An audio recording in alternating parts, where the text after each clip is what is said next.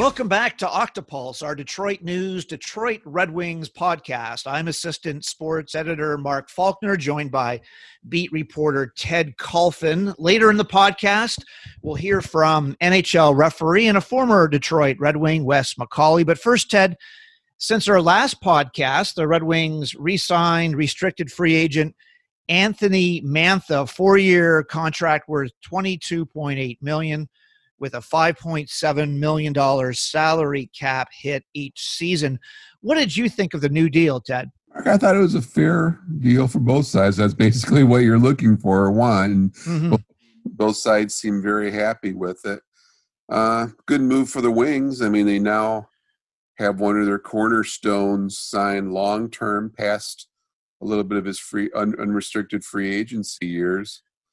I tell you what, if he's the thing with Mantha's always been, if he's healthy, he should be able to produce a lot of offense, a lot of goals. The problem with him has always been he gets hurt every year, and usually in a fight, it seems like. But I think they're gambling that he's going to be able to stay healthy here coming up. And if he does, I mean, there's no reasoning to suspect he shouldn't score 30 to 35 goals a year. And if he does that, I mean, that contract's more than fair. It's almost maybe even undervalued. So it'll be interesting to watch. Ted, one of the questions about the potential of Anthony Mantha, will he be able to reach that 30-goal plateau down the road? There's one player that he's been compared to a little bit, another player taken in the first round, Nick Bjugstad. In 2010, Bjugstad went 19th overall. Mantha was 20th overall. In 2013, Bjugstad is 6'6", Mantha is 6'5", and a little bit heavier. You asked Mantha what he's playing at, his weight and things, and he's up around 235. Bjugstad's just a little bit smaller. Bjugstad's best season was 25 goals, and that's the same number for Mantha right now. Bjugstad makes $4 million, and Mantha, of course, just signed for a little bit more. Right now, both players, a lot of skill, have learned how to play better defensively, play without the puck, be on the right side of the puck. What are your thoughts about his potential? I think he'll fly past Bjugstad. I think at one time, I mean, when you look at the numbers, he was just a year or two ago. Some of the numbers I was researching at one point up there with the guys like Marner and some of the guys making $8, $9, $10 million a year. Now, that's kind of slowed down here the last year or two, but that's why I say this 5.7, it's just under $6 million a year. It could turn out to be a value contract here if he produces those 30 to 35 goals a year. He's got that potential, Mark. I mean, there's no question, but just a matter of staying healthy. He has not been able to stay healthy. And another thing is when he does not play with Dylan Larkin, it seems like his production slows for whatever reason. It's always Jeff Blashill always says about the moving your feet. When Mantha does not move his feet, he's not nearly as effective. So, I mean, there's things there he needs to keep working on, but still only 26 some odd years, I think 26, 27 years old. There's in the prime of his career right now. He has the opportunity to really leave an imprint in this organization here going forward. Mantha's only had 4 years, you're right, Ted, and 82 goals since 2016 and 17. Those are comparable with some of the big young stars in the league. So I was actually somewhat mildly surprised they were able to get him in under $6 million a year, because I thought he would definitely be in that 6 to 6.5 neighborhood. So, I mean, good. But now with the COVID situation and the economics of the game, obviously the Mantha side, 5.7, whatever it was, that seemed more than fair on their side. They were content with that. So it's probably a good move too. So we just have to sit back and watch what happens when it develops here. Ted, you talked to Anthony Mantha on that Zoom conference call the other day. Here's your question about the uncertainty of the new season. Hey, Anthony, congratulations. Hey, thank you. How are you dealing with the uncertainty right now? I mean, you kind of alluded to it earlier. I mean, as far as training and stuff like that, I mean, preparing, I mean, is there just Is there some stress? Like, when is this season actually going to start and all that? I don't think there's a stress. I just think the guys are anxious to get back out there. Obviously, what was it, 16 teams or 26 teams or whatever it was played in playoffs, and we're just sitting at home watching hockey and didn't really have a competition or anything of that sort in the last, 8 months, 9 months already. So the guys want to get back out there. Hopefully we could have a estimated time for us to actually have a date. That would be step number one, just so we know exactly where we're going with our workouts, exactly where we're going with how many ice every week we need to hop on. And it's just like little details that maybe people don't think of, but it's just long for us to kind of get ready and have our body full 100% when the season hits. Ted, when do you think the NHL season begins? The last two times there were 48-game schedules. The season started on January the 20th. The NHL Board of Governors would like to start January the 1st. The NBA will start December the 22nd and play 72 games. The AHL and OHL are starting the week of like February 4th and 5th. What are your thoughts about when this season, the next season, will begin? Marcus is going to be fascinating. I mean, I give them credit. Obviously, they need to get their business model up and running, and I really do suspect in some form they're going to be able to do it, will do it. But today as we speak, I mean, you see the cases surging all over North America. Mm-hmm. Going to be a tricky one. I mean, maybe even more tricky than what baseball and football went through. You're going to be right in the dead of winter. They're hoping for fans in the arena just to get a semblance of revenue flowing, but I don't see how you're going to be able to have very many fans at all in the vast majority of these markets. I don't know. They're hoping for at least a minimum 48, but probably like something more in the 56 to 60 game range. But there's so many obstacles going forward here. I guess a January 1st start is possible, but they really do seem to be shying away from the bubble, though. I don't think the players want any piece of it, and frankly, the expenses involved, and be looking at every expense. They're going to be like every other business model out there right now. They are going to be looking at every expense out there, and that just might be a little too rich for their blood. Not to mention if you're going to be in a bubble situation, there's going to be some teams that are going to be playing on weekday afternoons probably, and that's far from being prime time television. So that may alienate some of the regional sports broadcasts. So, and it just seems like there's more of a momentum toward playing in your own arena. But I don't know, Mark. I mean, you can comment on this too.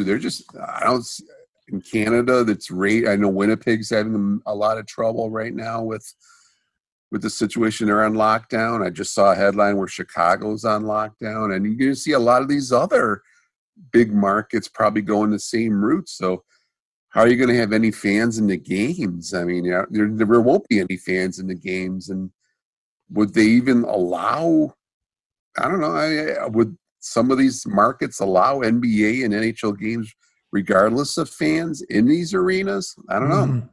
Before we talk about your interview with Jeff Blashill, let's hear from former Red Wing and one of the most popular NHL referees, Wes McCauley. Joining us now is Wes McCauley, a former Michigan State Spartans defenseman from 1989 to 93, an 8th-round draft pick by the Red Wings, the Detroit Red Wings in 1990. And now an NHL referee who is just back from the NHL bubbles in Toronto and Edmonton after working the Stanley Cup final for the 8th time in his 15-year career as a full-time referee. Wes, welcome to the podcast. Before you came to East Lansing in 1989, you were a teammate of Hall of Famer Eric Lindros with St. Mike's in Toronto. Lindros was so much bigger and stronger back then. The stats in your final year there, 67 points, 37 games, 193 penalty minutes. Lindros would eventually play here in Detroit the following year with CompuWare. Wes, for our listeners who didn't see Eric Lindros play, what was that final year like in Toronto? Oh, yeah. Well, so Eric and I, we were both rookies on that team, along with another guy at St. Mike's who, we had a pretty good team that year. We ended up winning the championship. And so another guy, David Harlock, he ended up playing 4 years at the University of Michigan. But it's interesting, obviously Eric was in a different category or stratosphere than the rest of us, right? Sure. He was a 15-year-old young man that I don't think anyone really had seen a player like that who was as big as he was, who could skate the way he did. He could play the game any way you want it. He was a physical player, but he also was had great great vision, great hands in around the net. It's funny is he was a great teammate, right? Like he always deflected a lot of the attention to the older guys, and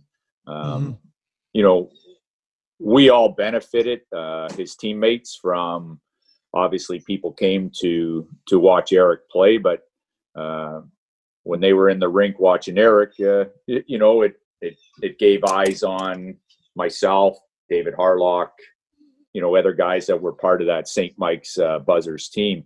But one quick thing about him that I always thought was interesting is he was probably the hardest, or one of the hardest working guys that I ever played with. He was always doing stuff after practice, before practice, always on the ice. Obviously he was a forward. I was a defenseman, just a small, skinny little guy, probably 160 some odd pounds. We'd do these little one-on-one drills, and I always had a knack for maybe having a little good, like a good stick that I could poke pucks away. I wasn't the most physical guy. And we'd do these one-on-one drills, and I'd always poke the puck away from Eric, and because he'd be trying to beat me, but he'd always get the last laugh. He always ran me into the end boards, so I'd lose my wind. But no, it was obviously it was it was great to play with them, and a lot of other great players, and it was a real memorable year because a lot of guys moved on to play past St. Mike's at the collegiate level or major junior level, and ultimately, when you win a championship, you always have great memories. Wes, you mentioned how nobody had ever seen anybody like that before. I remember talking to Marcel Pronovost at Windsor Arena about Eric Lindros. Pronovost was a scout with the New Jersey Devils, a Hall of Famer, former Red Wing. And I remember Marcel just saying, "You won't believe what I just saw," like you said, to combine that size and speed and talent. Eric Lindros also selected number 88, Wes, for his jersey to honor the memory of your late father, John McCauley. Your dad wore number 8 during his NHL career, and that was from 1966 to 1981. And your dad later became the director of NHL officiating from 1986 to 89.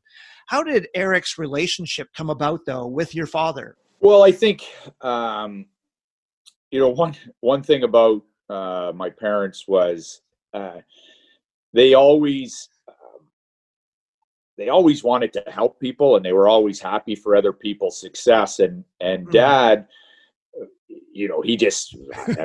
he marveled at Eric, right? And they obviously going to games. My dad and Eric's dad, Carl, used to travel to games quite a bit together in the car. So they, and Dad was always wanted to see Eric do well. And I think maybe they were a little newer to the way hockey kind of worked, or this, how the progression goes from minor hockey to junior B hockey to major junior or college, and then to the National Hockey League. Obviously, it was a little different back in the 80s than it is maybe more so now.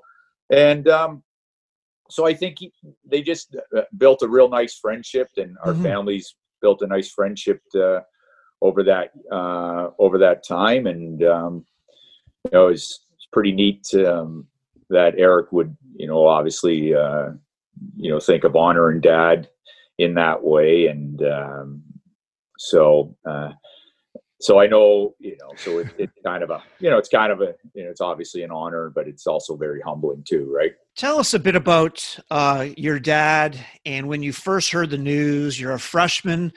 You hadn't even actually probably been on campus yet. Your father passed away June 3rd, 1989, Wes. So I'm wondering what it was like going into Ron Mason's program. I spoke with the goaltender who was a senior that first year, Jason Mazzotti, who you bumped into in the bubble when he's now the goaltending coach with Carolina. But he was saying, Mark, back then, we didn't have the services that you would have now with coping with death. And Jason said that Ron Mason came over to him and said, are you okay? And I'm just wondering what that was like coming here to East Lansing right after your father passed away at age 44. Yeah. Well, obviously it's I'm 17 years old, and what just a little backstory is I'm trying to think, maybe I was 13 or 14, and Dad had he had gone to Michigan State to do a little bit of a trial. I think the Canadian Olympic team was playing there. I want to say it would be maybe 1985. I'm not 100% sure. But I just remember Dad had come back after a weekend there, and he said, "You're going to Michigan State." And so my eyes had gone, I've been thinking Michigan State. And then over the years, before I became a freshman, Dad was real good friends with the old CCHA commissioner, remember Bill Began. And Dad and Mr. Began were good friends. And so Dad would, when he was the boss, would put some of his young officials doing the CCHA. So we'd go on the weekend and we would watch Michigan State play, and Dad obviously would meet with the coaches or, to see his young official. And so that's a place that Dad always wanted me to go. Like, and I remember I signed my letter of intent at the NHL offices just outside of Toronto in April of '89. The assistant coach at the time was George Gwozdecki, who ended up going on to Miami of Ohio, then University of Denver. Just a great coach, but an even better man. And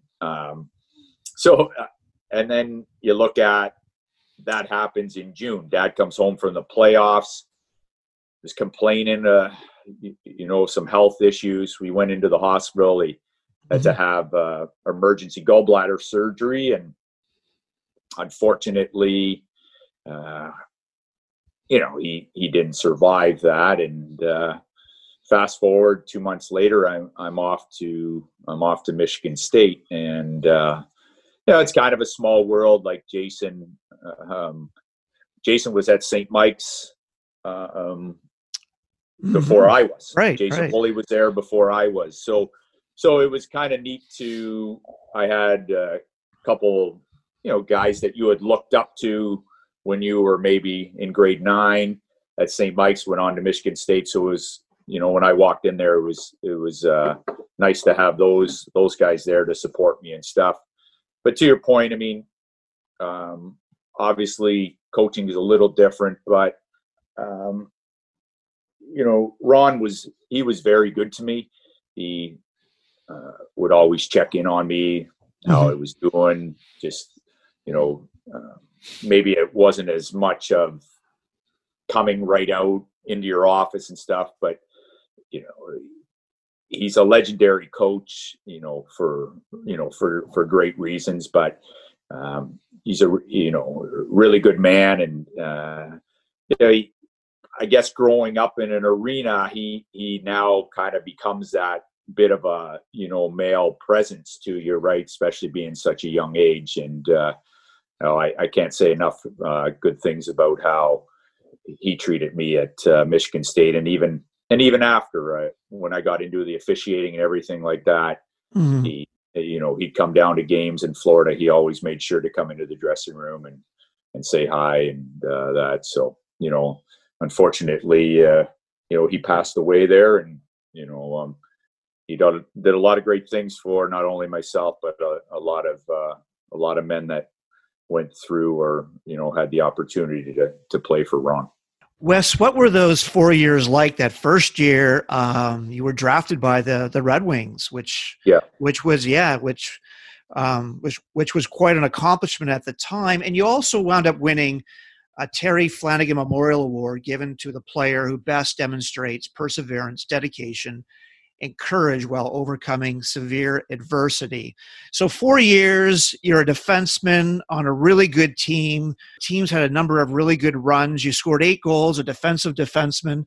The Red Wings are right there as well, and you're trying to move on. So tell us what comes to your mind, Wes, about those 4 years and the perseverance. Yeah, obviously a young guy coming from Georgetown, Ontario. I'd never really experienced, I mean, Michigan State's like its own little, I don't know, it's got 40,000 plus students, right? And, it's a lot bigger than our town was in Georgetown. And then to be exposed to the college football, the college basketball, and then obviously, Mon Arena, no better place to play, right? And we played to sell out crowds, and we'd go down to Joe Louis and play in front of 19,000 every night. I mean, it's words can't describe, how great it was. The memories you look back on, and the teams we had. Really, my freshman year, to play with a guy, Kip Miller, who wins the Hobey Baker.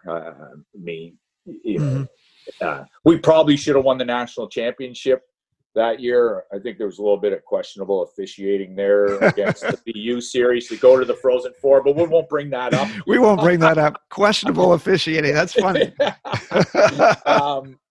So I have a long, that was back 89, 88 or 89, 90. I still have a long, but I'm still, the best man at my wedding. I was best man at his wedding. Brian Smolinski, we came up together as freshmen, and I actually just got off the phone with him probably an hour ago. And so the friendships you make, the opportunities, but I think the biggest takeaway for me was Michigan State gave me an opportunity to not only pursue a dream of playing in the National Hockey League, but I also earned my degree.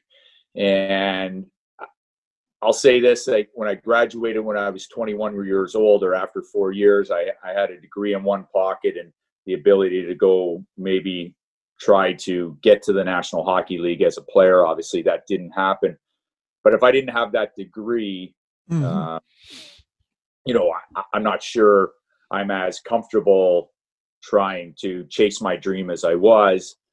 And we'll take it a step further that I just completed my master's from Michigan State in sport coaching and leadership. So it can, just by doing that, it can tell you the impact that university had on me, even to this day at 48 years old. How about your experience then, Wes, with the Red Wings? They were on their way to the Stanley Cup. They were a loaded team. You were a defenseman, 8th round pick. If you take a look at your background, you played with the Las Vegas Thunder, the Knoxville Cherokees, Muskegon Fury, Fort Wayne Comets.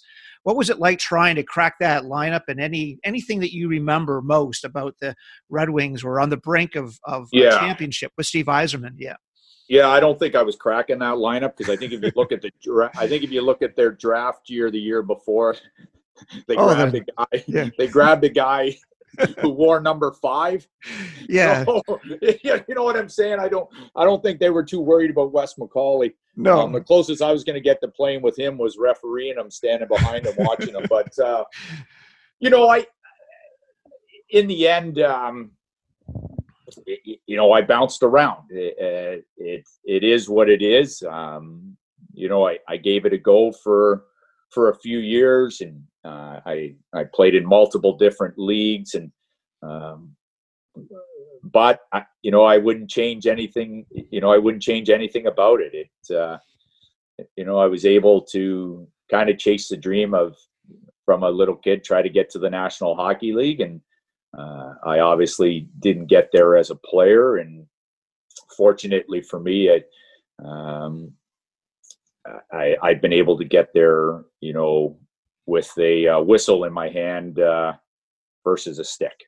Moving on, Wes, one of the people who was part of your dad's life was Paul Stewart, who we talked to. And Paul Stewart credits your father for giving him a chance after playing in the NHL, for believing in him and making it into the NHL. Funny story, you've heard this many times, but Paul Stewart talked about 1976, his first game. Your dad's reffing, and your dad throws him out for hair pulling. And I believe Paul Stewart spent $800 on tickets, and he said $800 for a dinner at Toots Shores in New York. So and then your dad said, I'll meet you down the road. He saw something in the bloodlines with his grandfather. Even, of course, Paul Stewart's dad has officiated in the Beanpot and other things as well. But I wonder what your thoughts are about Paul Stewart, who named his oldest son Macaulay. Yeah. He's and again, I just wonder about that connection between the two families. Yeah, it's pretty. Obviously, Paul had a tremendous career. He was inducted to the U.S. Hockey Hall of Fame there last year, and I was honored to attend. It's I go back to a little bit is, with Dad is, he was always looking out and wanting to help people. And there's another example, like he did with Eric and stuff like that, and like he did with Paul. And maybe he saw, I don't know, maybe playing in the National Hockey League isn't going to be something for you, and it's something maybe to take a look at. When I was younger, I was still in the American League. I worked Stewie's 1,000th game. I think I had, I don't know, 1 or 2 games in the league, and so it was quite the event. Right. Well, yeah. Well, he said that even in the third period, he gave you the puck and said, "You're now, you're in charge." Yeah. So it was obviously it's pretty nice to be asked to work a gentleman's or a colleague's milestone game, which we all know 1,000 games in as a player, trainer, coach, official is pretty significant in our business. And I was early on in my career, and so it was a pretty neat experience and a very memorable one. Paul Stewart talked about things that your dad taught him about judgment, patience, good knowledge. You have to know the book, experience, even courage, and also not to let down your other officials and not to let down people. Your dad apparently left a few ideas with you along the way. There were 3 that came up, apparently in a note, that call the match penalties, call the scoring opportunities, and call the obvious foul that everyone sees. What do you think you learned from your dad with your relationship with the Paul Stewarts and the Dave Newells and the Andy Van Hellemans and all the officials who came before who knew your dad, and then all of a sudden they see you take charge on the ice? What are your thoughts about what your dad taught you there? Well, I think right off the bat, I refer, the 3 examples you bring up was Dad. Dad, it's simple. If you really think about it, those 3 things are simple, and when you break it down, okay.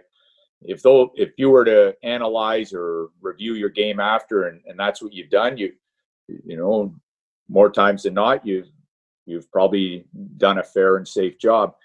But one thing I guess I probably don't talk about enough with my dad, or the influence from my dad, was he loved the game of hockey.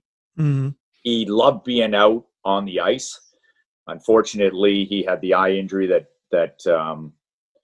took him off the ice. Then he was able to serve the game in a different role as more of a coach, mentor type to the Paul Stewarts, the Bill McCurrys, Don Koharskis. We could go on. And I think that's probably when I go on the ice, I'm there to serve the game. But the biggest thing I think is I love being out there. Like, really, at the end of the day, Mark, who's got the best seat in that? Yeah, you know what I'm saying? Like, sure, so, yeah. And I think that's one of the biggest things. Yes, I've got all these little things that Dad growing up or that I would see, but he just loved going to the rink. Like when he was the boss and we would go to the rink with him, we would be there an hour and a half before the game. And I think maybe for me, that's what I love to do. Like I go out there, I get to referee in the National Hockey League. That's what I do for a living. And, I get to see these phenomenal, I know I'm biased, I get to see these phenomenal athletes that do things and you're going, geez.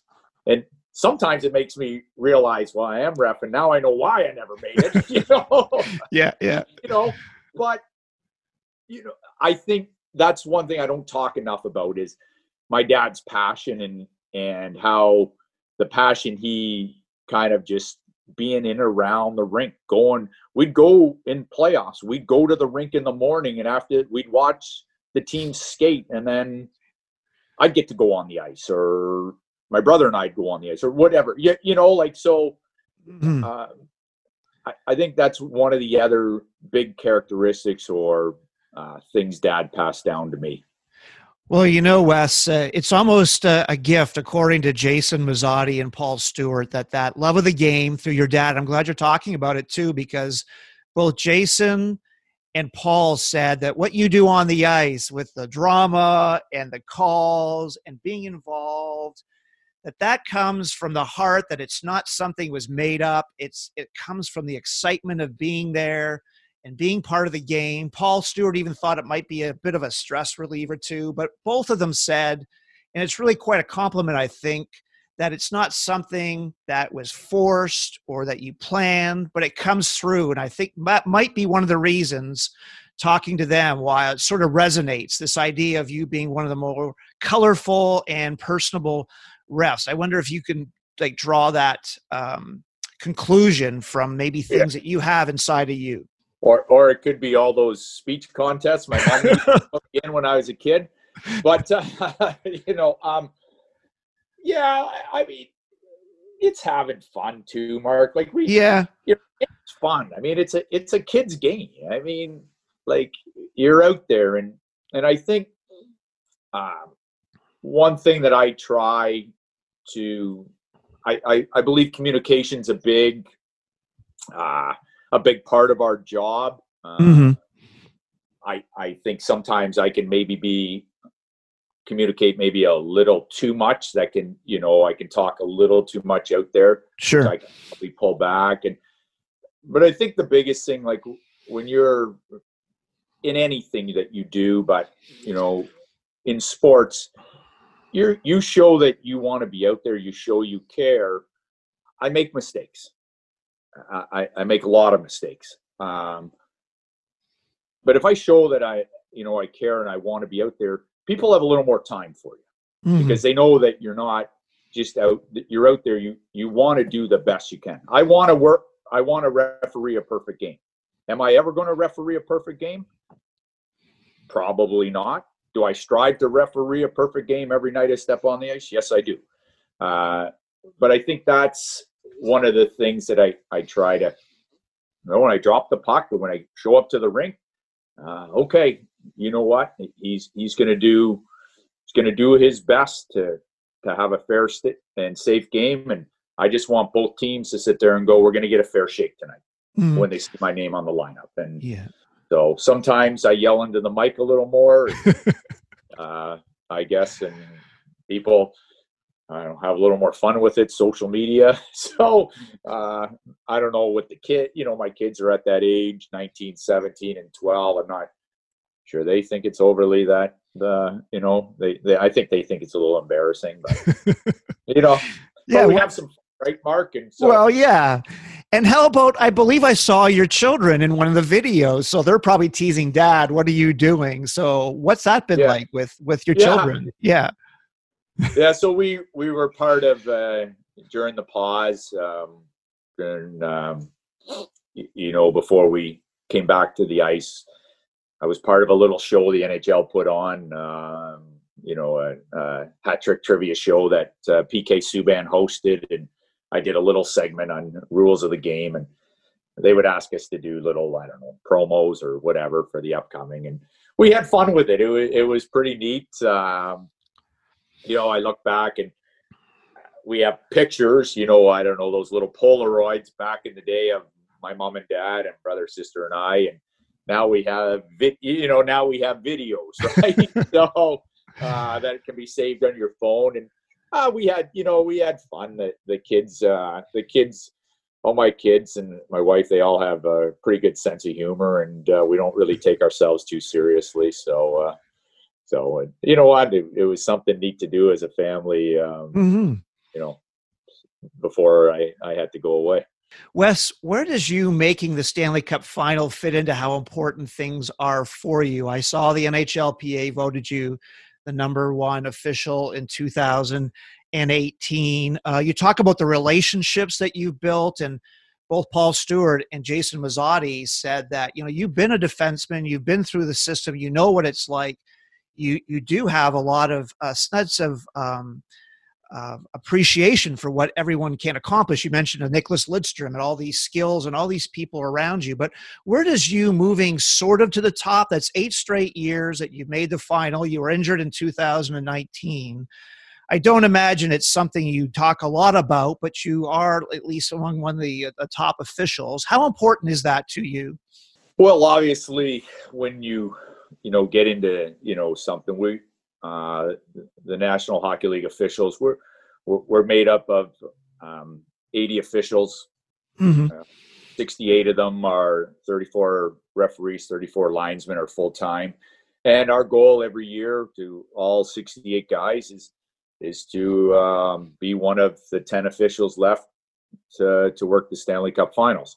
And I think that's just, I've been fortunate that I've been able to do it a couple times. I have a goal, every year when I go to camp, I want to stay at that level. It's, that's I guess how we measure ourselves, right? And but you work hard, and you train in the summer, and you try to. I think I go back to, I just try to go out every night and not really look ahead. I try to do the best game I can that night on a Tuesday night, and wherever I'm assigned. And but ultimately, it's every guy in our staff. Our ultimate goal is to be one of the 10 officials representing our group in the end. Wes, just a couple of more questions. You sort of went down the road of perhaps mentorship. You're only 48, 15 years as a full-time official.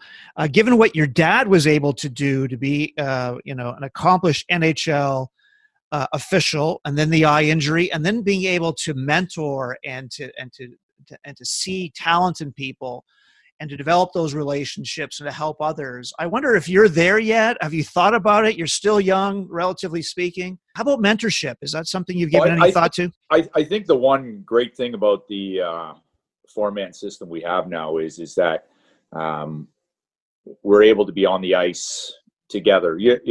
Sometimes it's a couple senior guys. Sometimes it's a senior guy and a younger guy, or senior guy and I think we're always out to, we're our own little team, and it's no different than in a locker room. But I got to tell you this, Mark, I'm doing everything I can. You're basically going to have to cut the skates off of me. And I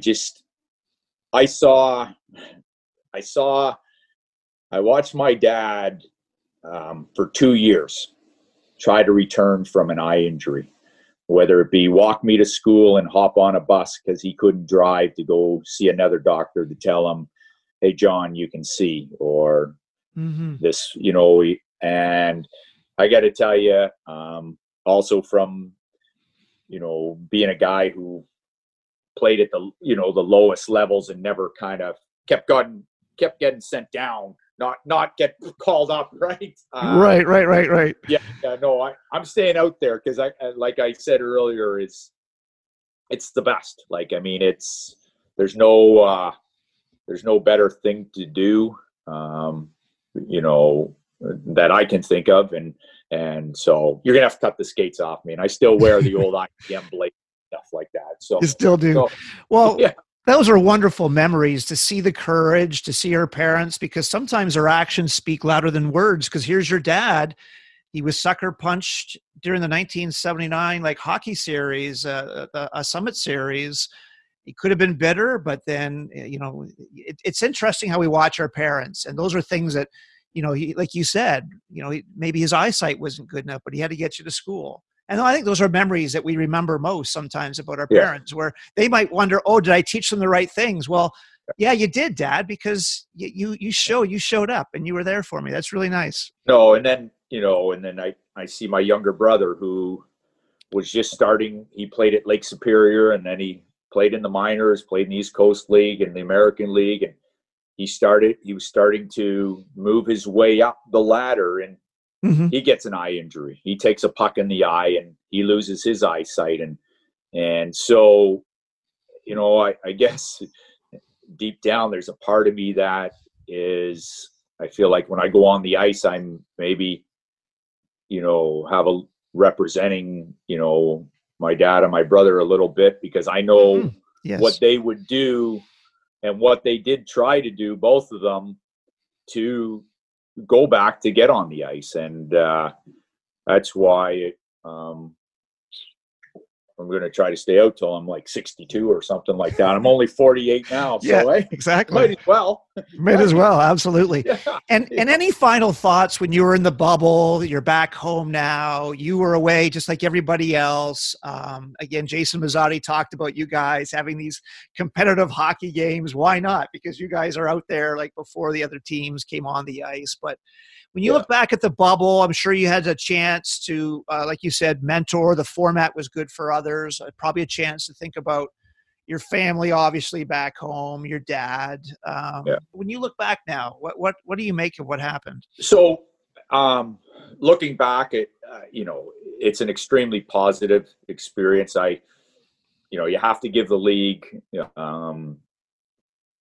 they did a tremendous job. And, it's interesting because one thing I took away, there was a lot of things you took away from the bubble, but one of the things I took away from how we interacted or got to meet different people that work to serve our game for National Hockey. Not just, a lot of times we focus on the on-ice product, right? The players, the coaches, that sort of thing. But I got to interact and meet people that, broadcasting, events, media relations, that just, they have the same passion for hockey that Wes McCauley does.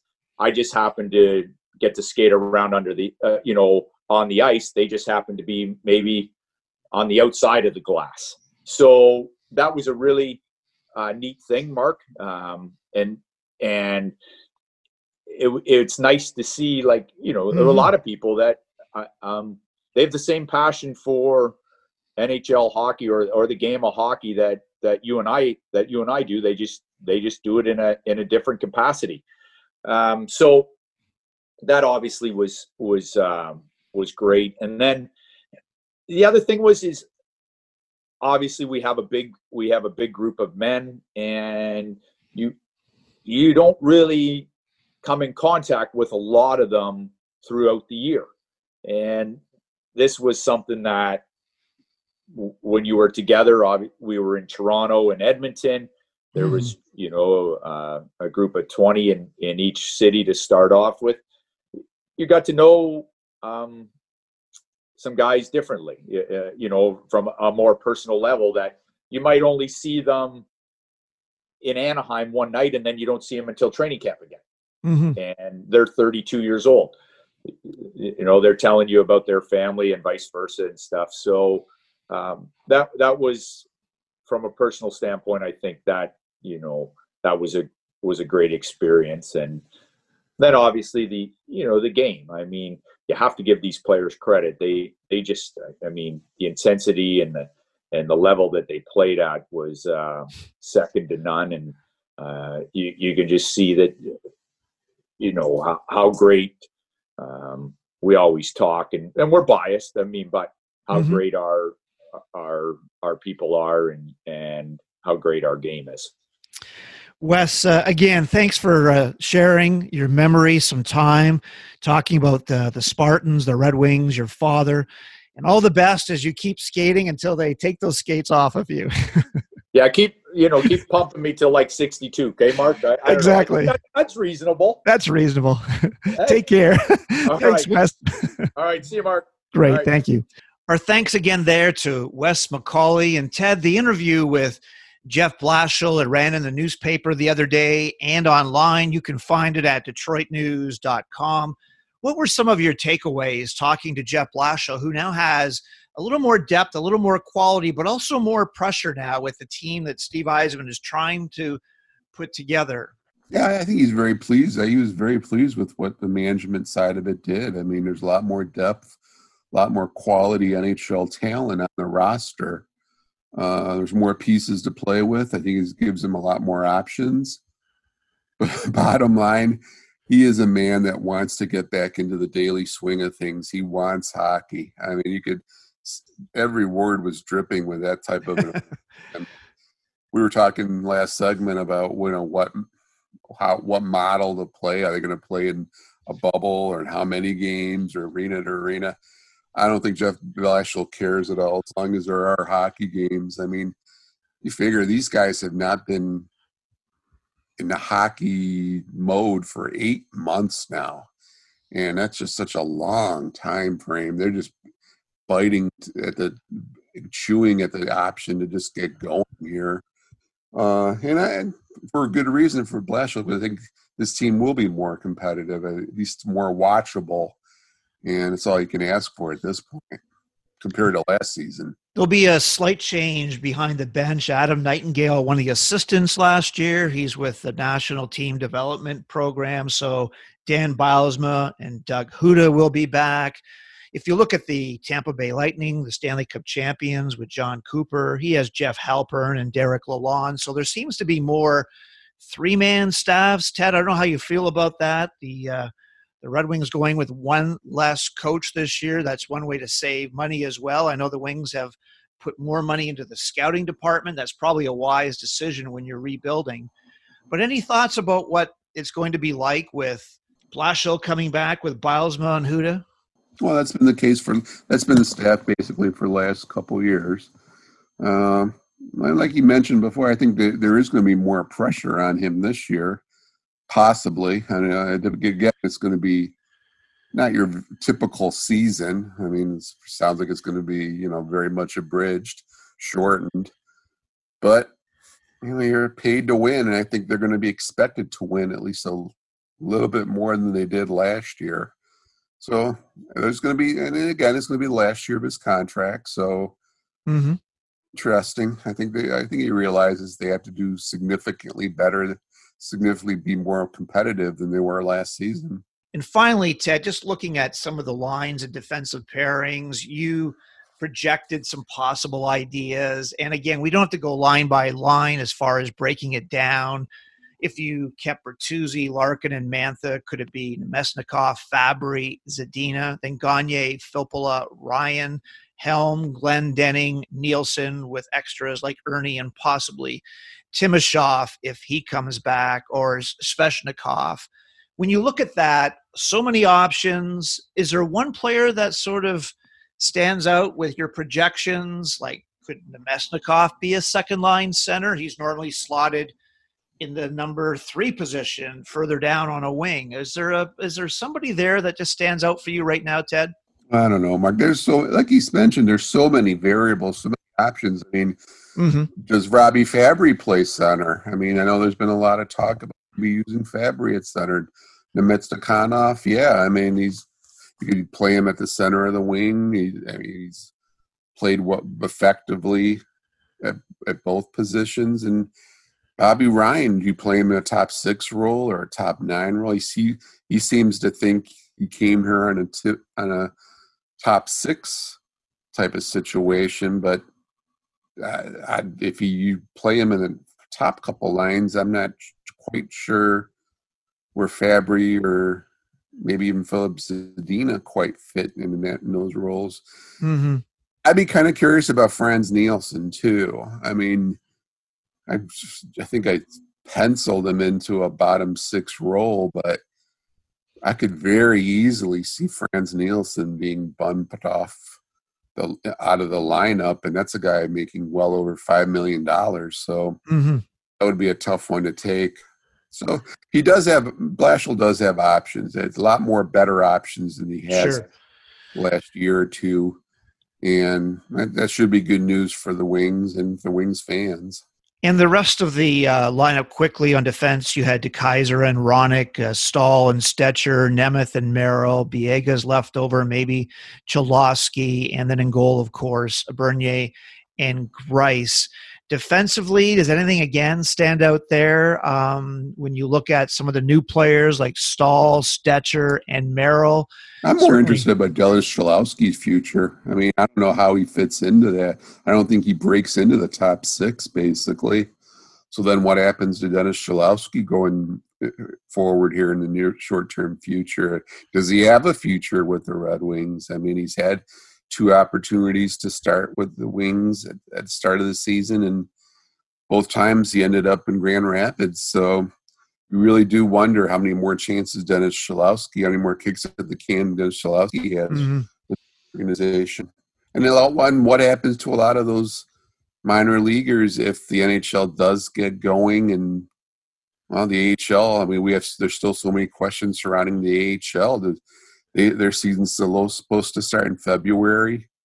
Is it going to be like a baseball situation where there's like a taxi squad and they just work out but don't play, or do get to play occasionally if the rosters are expanded? I mean, so many questions that are unanswered, Mark. You do wonder about a lot of those minor leaguers, what's going to happen to them. That'll wrap up our podcast for this week. Thanks again for listening, everyone. Stay safe, and we'll talk to you soon, Ted. You too, Mark.